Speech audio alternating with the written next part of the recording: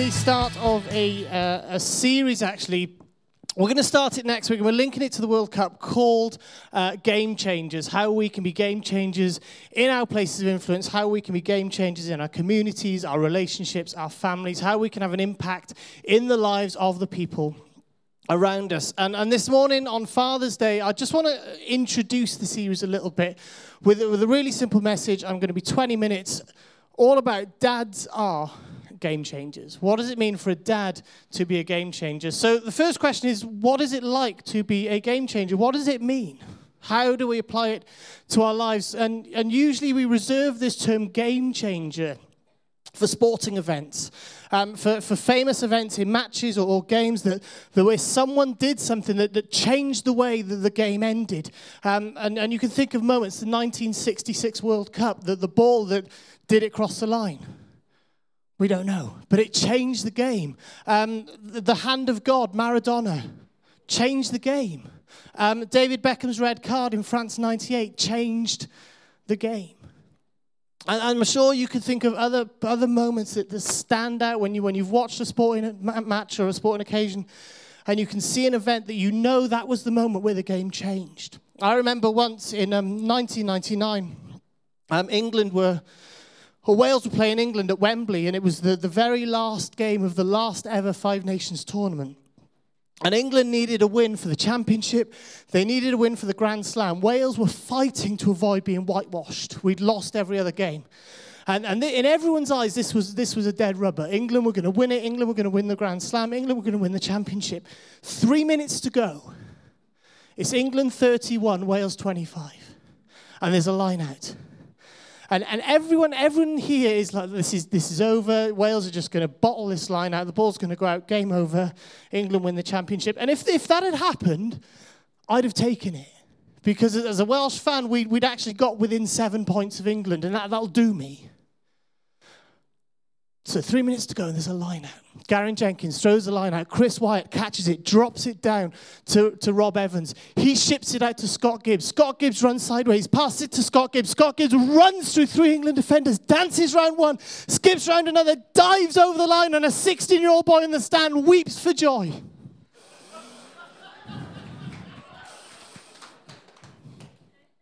Game changer. And I'm sure we can all think of moments where something happened in our lives that changed the way something ended, something unexpected, something maybe we didn't even imagine happened that changed everything. And it's not just sport. Who remembers Blockbuster? Who remembers Saturday night trips to Blockbuster? 2 videos and a bucket of Chunky Monkey. Just me. All right. But you know, Blockbuster were the thing. Everyone went to Blockbuster. Everyone went to Blockbuster, got their videos. And then what came along? Netflix. Netflix arrives, and Blockbuster literally laugh in their face. And they say, this is never going to work. DVDs online? Watching stuff online? No chance. Who won the game? Blockbuster never caught on. Netflix changed the game. And the dictionary says this is what a game changer is. It's an event, an idea, or a procedure that affects a significant shift in the way of doing or thinking about something. It's an event, an idea, or a procedure that affects a significant shift in the current way of doing or thinking about something.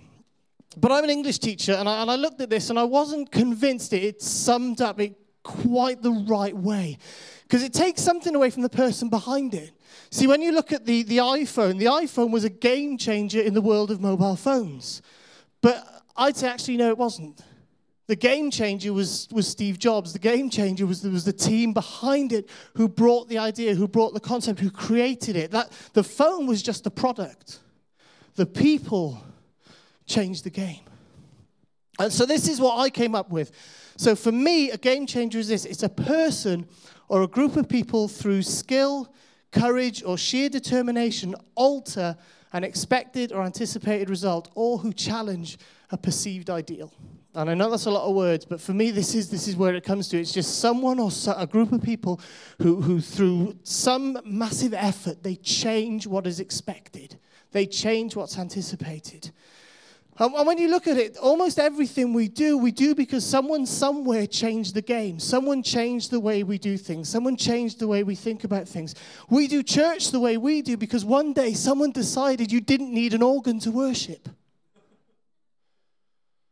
We do church the way we do because someone decided the tambourine was from the devil. We don't have to wear sandals and white socks because someone changed the game. William Wilberforce decided slavery wasn't okay, and he changed the game. Someone somewhere decided you should have the Bible in your own language, and it changed the world. Because we get these people that come along and through a moment of skill, a moment of bravery, a moment of determination, they change everything. So I want to share for 13 minutes on a dad in the Bible who I think was a great model of being a game changer. And I could have chosen a few. And I haven't got time to go through them. But Abraham, Joseph, Jacob, Jethro, Jairus, David, they've all got moments in their lives where they show incredible acts of fatherhood. But the person I want to focus on is in Matthew's gospel. And he's a guy who doesn't get any airtime until around about December. So if you've got your Bibles, can you turn to Matthew chapter 1? Matthew chapter 1, verse 18. And it says this: "This is how Jesus the Messiah was born. His mother Mary was engaged to be married to Joseph. But before the marriage took place, while she was still a virgin, she became pregnant through the power of the Holy Spirit. Joseph, her fiancé, was a good man, and he did not want to disgrace her publicly, so he decided to break the engagement quietly. As he considered this, an angel of the Lord appeared to him in a dream. 'Joseph, son of David,' the angel said, 'don't be afraid to take Mary as your wife, for the child within her was conceived by the Holy Spirit, and she will have a son, and you are to name him Jesus, for he will save his people from their sins.'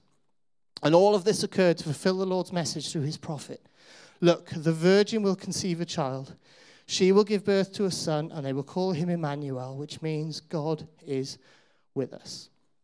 When Joseph woke up, he did as the angel of the Lord commanded and took Mary as his wife. But he did not have sexual relations with her until her son was born. And Joseph named him Jesus."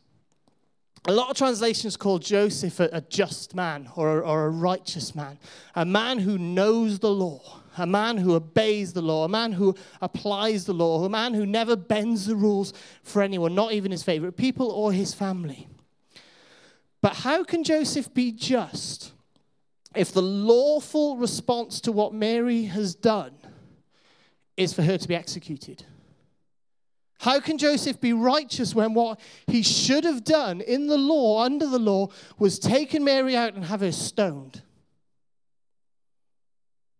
Deuteronomy demands it. It's in the law. And I wonder if the reason he says that the actual translation has shifted over the years, because my translation says he was a good man. And I wonder if Joseph just looked beyond the law and saw grace. That even before the angel has arrived, he sees some grace, and he makes an incredibly bold decision at that point not to turn her in, not to hand her over, not to have her publicly shamed, but to allow her and the child to live. Now, that's an incredibly bold thing to do in first century Palestine. You need to be aware of that. But his decision was that this child would grow up without a dad. He would walk away. She could have her baby. This child would grow up without a dad. And in truth, no one would want Mary. That would be her punishment. She could have her child, she could live, but that was it. Maybe her parents could take care of her, but once the divorce was finalized, that was it. Joseph was off. He was scot-free, conscience clear. That would be her punishment, and that would be socially acceptable. He could argue mercy for the unborn child and justifiably walk away. In society's eyes, that's acceptable. In society's eyes, that's okay. But then Joseph gets a visit from an angel. And in a dream, this angel says, this child is conceived by the Holy Spirit. This is God's son, and he's been chosen to raise it. And I wonder if Joseph ever told anyone when this happened. I wonder if he kept it quiet to prevent the ridicule from getting worse. You know, hey, my wife's having a baby, but don't worry, it's not mine. It's God's. But you know what? It would be a great comeback. Because I was thinking about this, as that baby grew inside Mary and the guys got together, hey, what are you going to call your baby? Oh, Mark, good name, good name. What are you going to call your baby? John, great name. What about yours? Oh, Bernard, lovely. What's yours going to be called? Messiah. But he must have known that although it would have been an incredible comeback in the culture and the atmosphere of time to wander around saying your child is going to be the savior of the Jews in the middle of Roman-occupied Israel, that would have put you in a world of danger you didn't want to be in. So Joseph has to keep it quiet. And through his boldness, through his bravery, through his grace and his wisdom, he changes the game. Because if at any point he'd have blurted any of that out, in that kind of history, the game could have been over. I know God's kind of all-powerful and has his ways of doing things, but for this context, it could have ended totally differently. And he possesses the strength of character to stand up against his community and take Mary as his wife. Despite the law, despite the shame and the gossip that would have come, he had the courage to withstand the culture of the time, to reject what was socially acceptable and do what was right, even when it cost him. And there's an incredible obedience to God's provision. That even though this is hard, even though it hurts, even though I don't know what to do, God will make a way. It's an obedience to God's provision.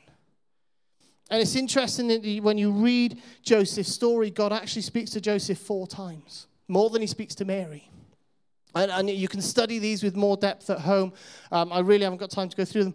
But it's what Joseph does when he hears from God that really got me as I was studying this. The first thing Joseph does, when you read it, he doesn't sleep with Mary. It says he hangs on. And when they got married, it says they got married. Now, to consummate the marriage would be normal. That would be okay. That would be socially acceptable. But Joseph holds off.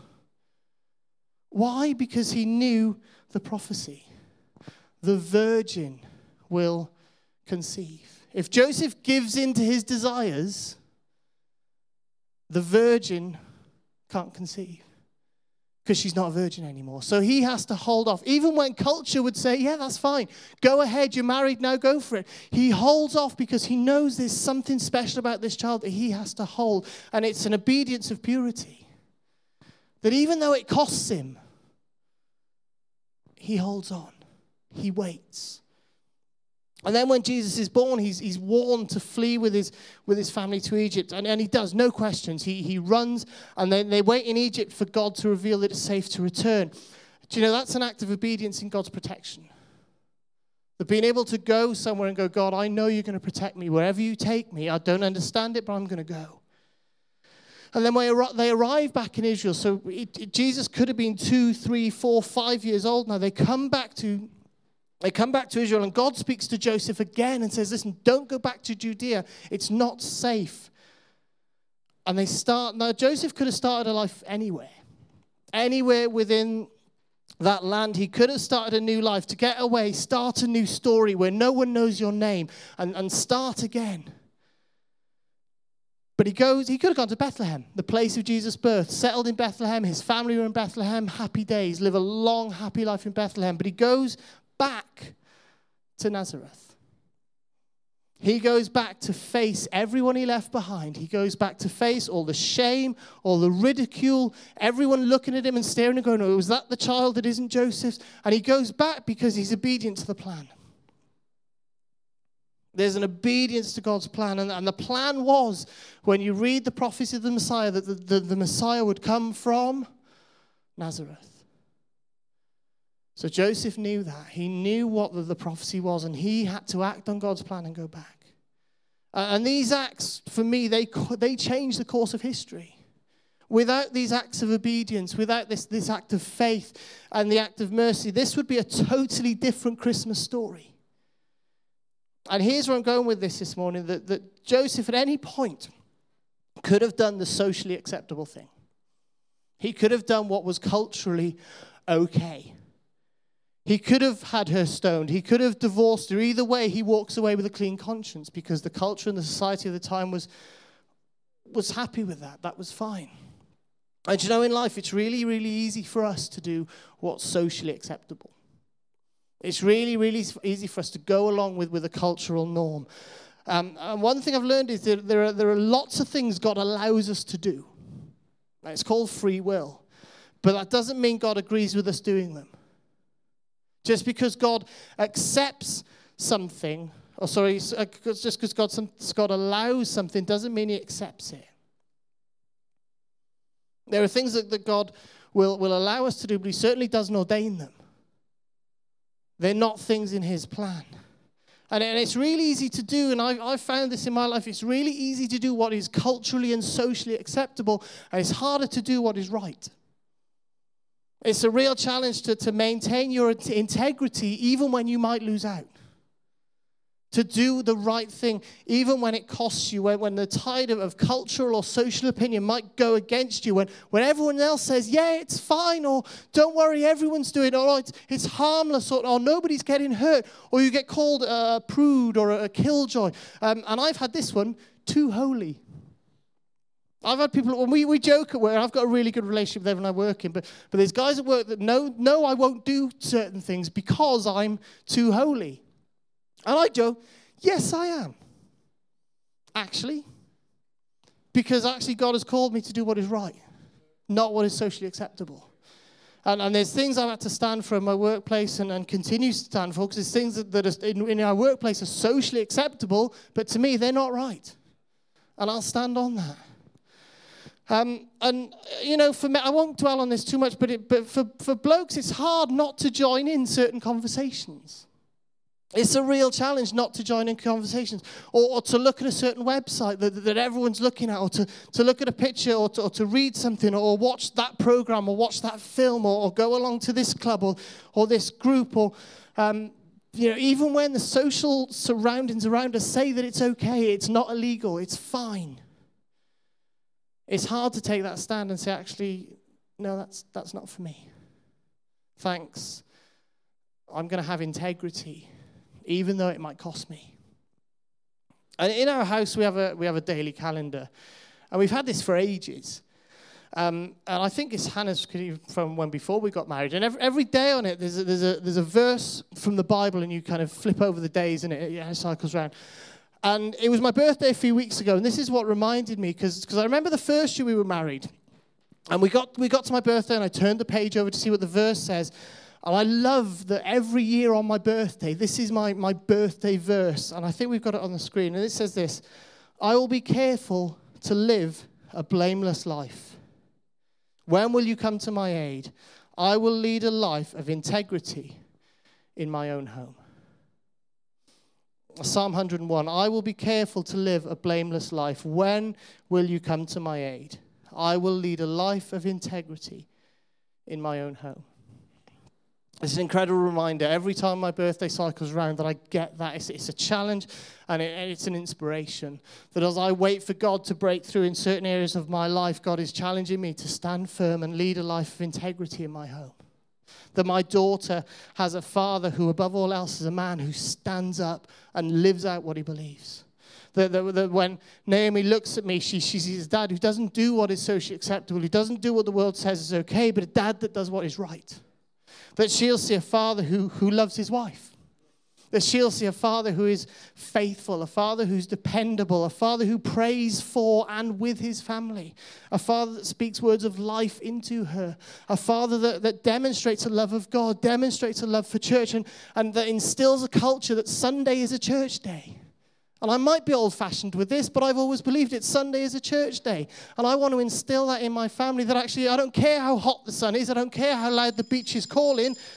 Oh, I'm nearly done. That's not bad. I don't care how loud the beach is calling. Sunday is the day I go and meet and gather with people to worship God.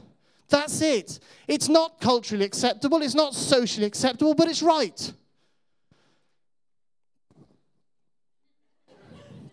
But I'm convinced that as dads, if we can do this, if we can get this, if we can demonstrate that courage, that determination, and maybe a little bit of skill, we can be game changers for our children.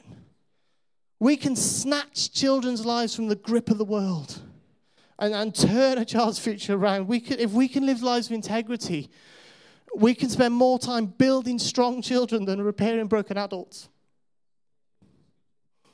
So I promise this will be short. But what I want to do, if you're a father this morning, and this could be grandparents, parents, and we talked about spiritual fathers. If you're a father this morning, I'd like you to stand, if that's all right. Let's be bold, let's be courageous, let's be brave. Now, women, you've had a practice at this already, because women, your job is to pray for these men. You don't have to lay hands on them if you're not comfortable. That's fine. Just reach out your hands towards them. And we're just going to pray over them one word: integrity. That we will be fathers of integrity. Because whether we're a father, a grandfather, or a spiritual father, we want to make a decision to rise up, to be men of integrity. So why don't we just gather now, and then I'll close this off in prayer. Should we just find a father? That sounds really odd. Find a father. If you're comfortable, just putting your hand on their shoulder or pray, and just pray this word over them. Pray integrity over their lives, that they would be fathers of integrity. Why don't you take a moment to do that? God, would you help us to be fathers who do the right thing, even when it might cost us? God, would you help us to be bold and courageous, that our determination, our resilience, our courage, and sometimes a bit of skill would change the game for our children. God, would the world, the outcome the world expects, God, it would not be their outcome. It would not be the way it finishes. The result that the world anticipates would not be their result. God, would you let these fathers grow in integrity so that the lives of their children, they would walk in God's plans and God's ideal and God's purposes and God's provision. That we'd see a generation rise up that backed by men of integrity who stand in your power and your grace and your love, that a generation of children would rise that love you, that they would change the game in their generation. God, would you bestow a spirit of integrity into this house? Would you bestow a spirit of integrity onto these fathers, into every father stood this morning, that they would strip everything back that holds them off. They would strip every bad word, every rejection, every failure, every hurt. They would strip everything off that might hold them back, and they would run an incredible race that you have set for them. God, we ask this in your name. Amen.